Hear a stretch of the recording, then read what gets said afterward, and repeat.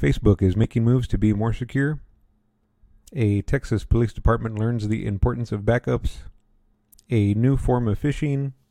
And an update on the arrests in Russia at Kaspersky Labs, all coming up next.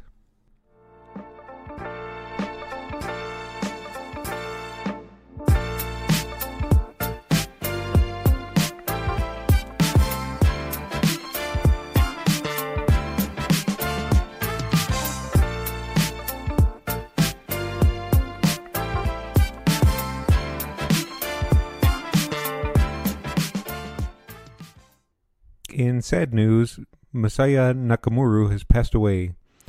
Nakamura was the founder of Namco, founded Namco in 1955.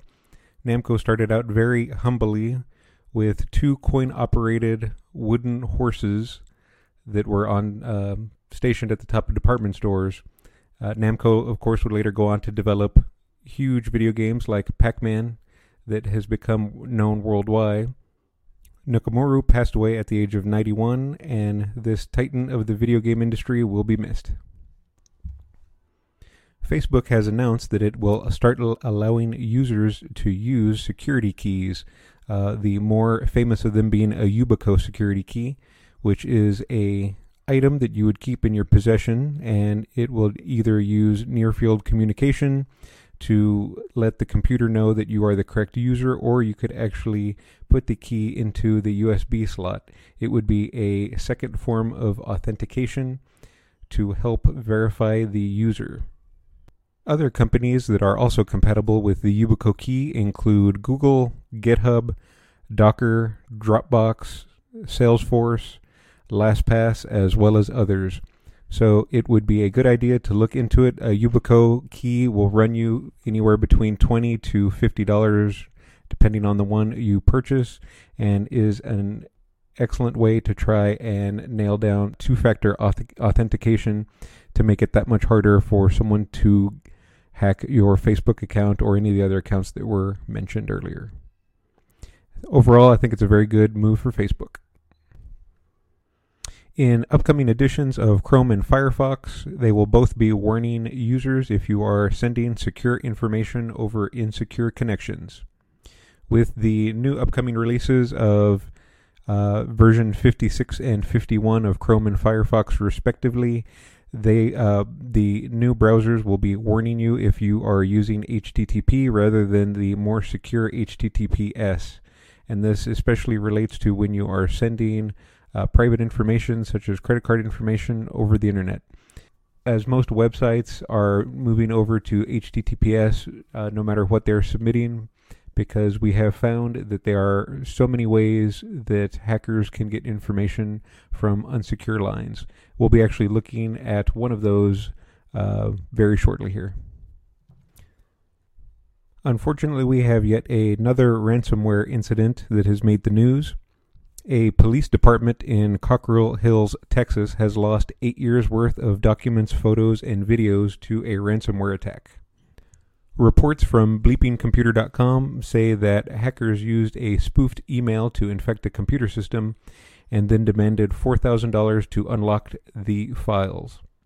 The attack wiped out 8 years' worth of evidence, including Microsoft documents, photos, body cam videos, in-house surveillance cameras, and in-house camera video systems. The police department did have backups of CDs and DVDs that did remain intact, but unfortunately a lot of the items that were wiped out were ongoing and more recent cases. The type of ransomware was thought to be the Osiris virus.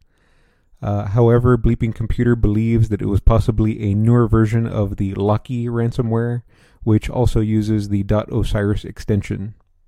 As we have continued to talk about here, you have to be very careful what you download and what you open. Hackers are getting smarter, and unfortunately, since there are so many reports of security violations, many people are becoming immune and not really paying attention to security as much as they really need to be. As always, make sure you have up-to-date backups, and be careful what you do on the internet. And now we move on to the latest form of phishing. So it looks like someone has figured out a new way to fish information out of unwary people on the internet. What you're looking at on the screen now is what you would see over and over on many different websites, a place for you to enter your name and email address to either subscribe to some type of information. I'm sure you've seen plenty of these all over the internet. Now, what you don't see, which we will take a look at, if we look at the code, here's the place for the name and the email.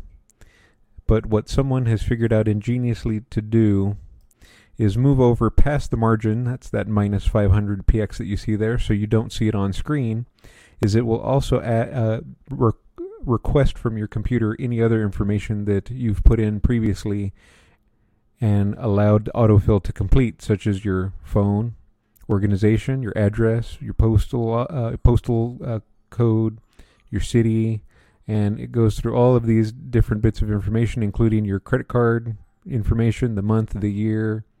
And again, you're not seeing any of that here. It's all off screen. Style Sheet has removed that, so it only looks like you're submitting your name and email. But if you have autofill turned on, or autocomplete, it will fill out all this information as well and send it along. Currently, there's not a resolution to this problem. The only thing you can do is turn off autofill or autocomplete. Make sure you erase any of the data that your browsers have. This does affect all browsers, Firefox, Chrome, Internet Explorer. So make sure you are not having any of those browsers house any of that important information, because someone can get to it. We're going to conclude today with a follow-up on the arrests made at Kaspersky Labs. Not too much new information, but Krebs on Security is reporting a little bit more. The employee that was arrested is named Sergei Mikhailov. He was arrested by Russian authorities on espionage charges. Almost like a movie, when he was arrested, he was giving a meeting and he was escorted out of the room with a bag thrown over his head, letting you know that Russians take their security very seriously. Reports suggest that Mikhailov is being charged with getting secrets out to the United States via a website in Russian, which translates to Humpty Dumpty. As Kaspersky Labs is very high profile, we'll continue to follow the story as more information comes out.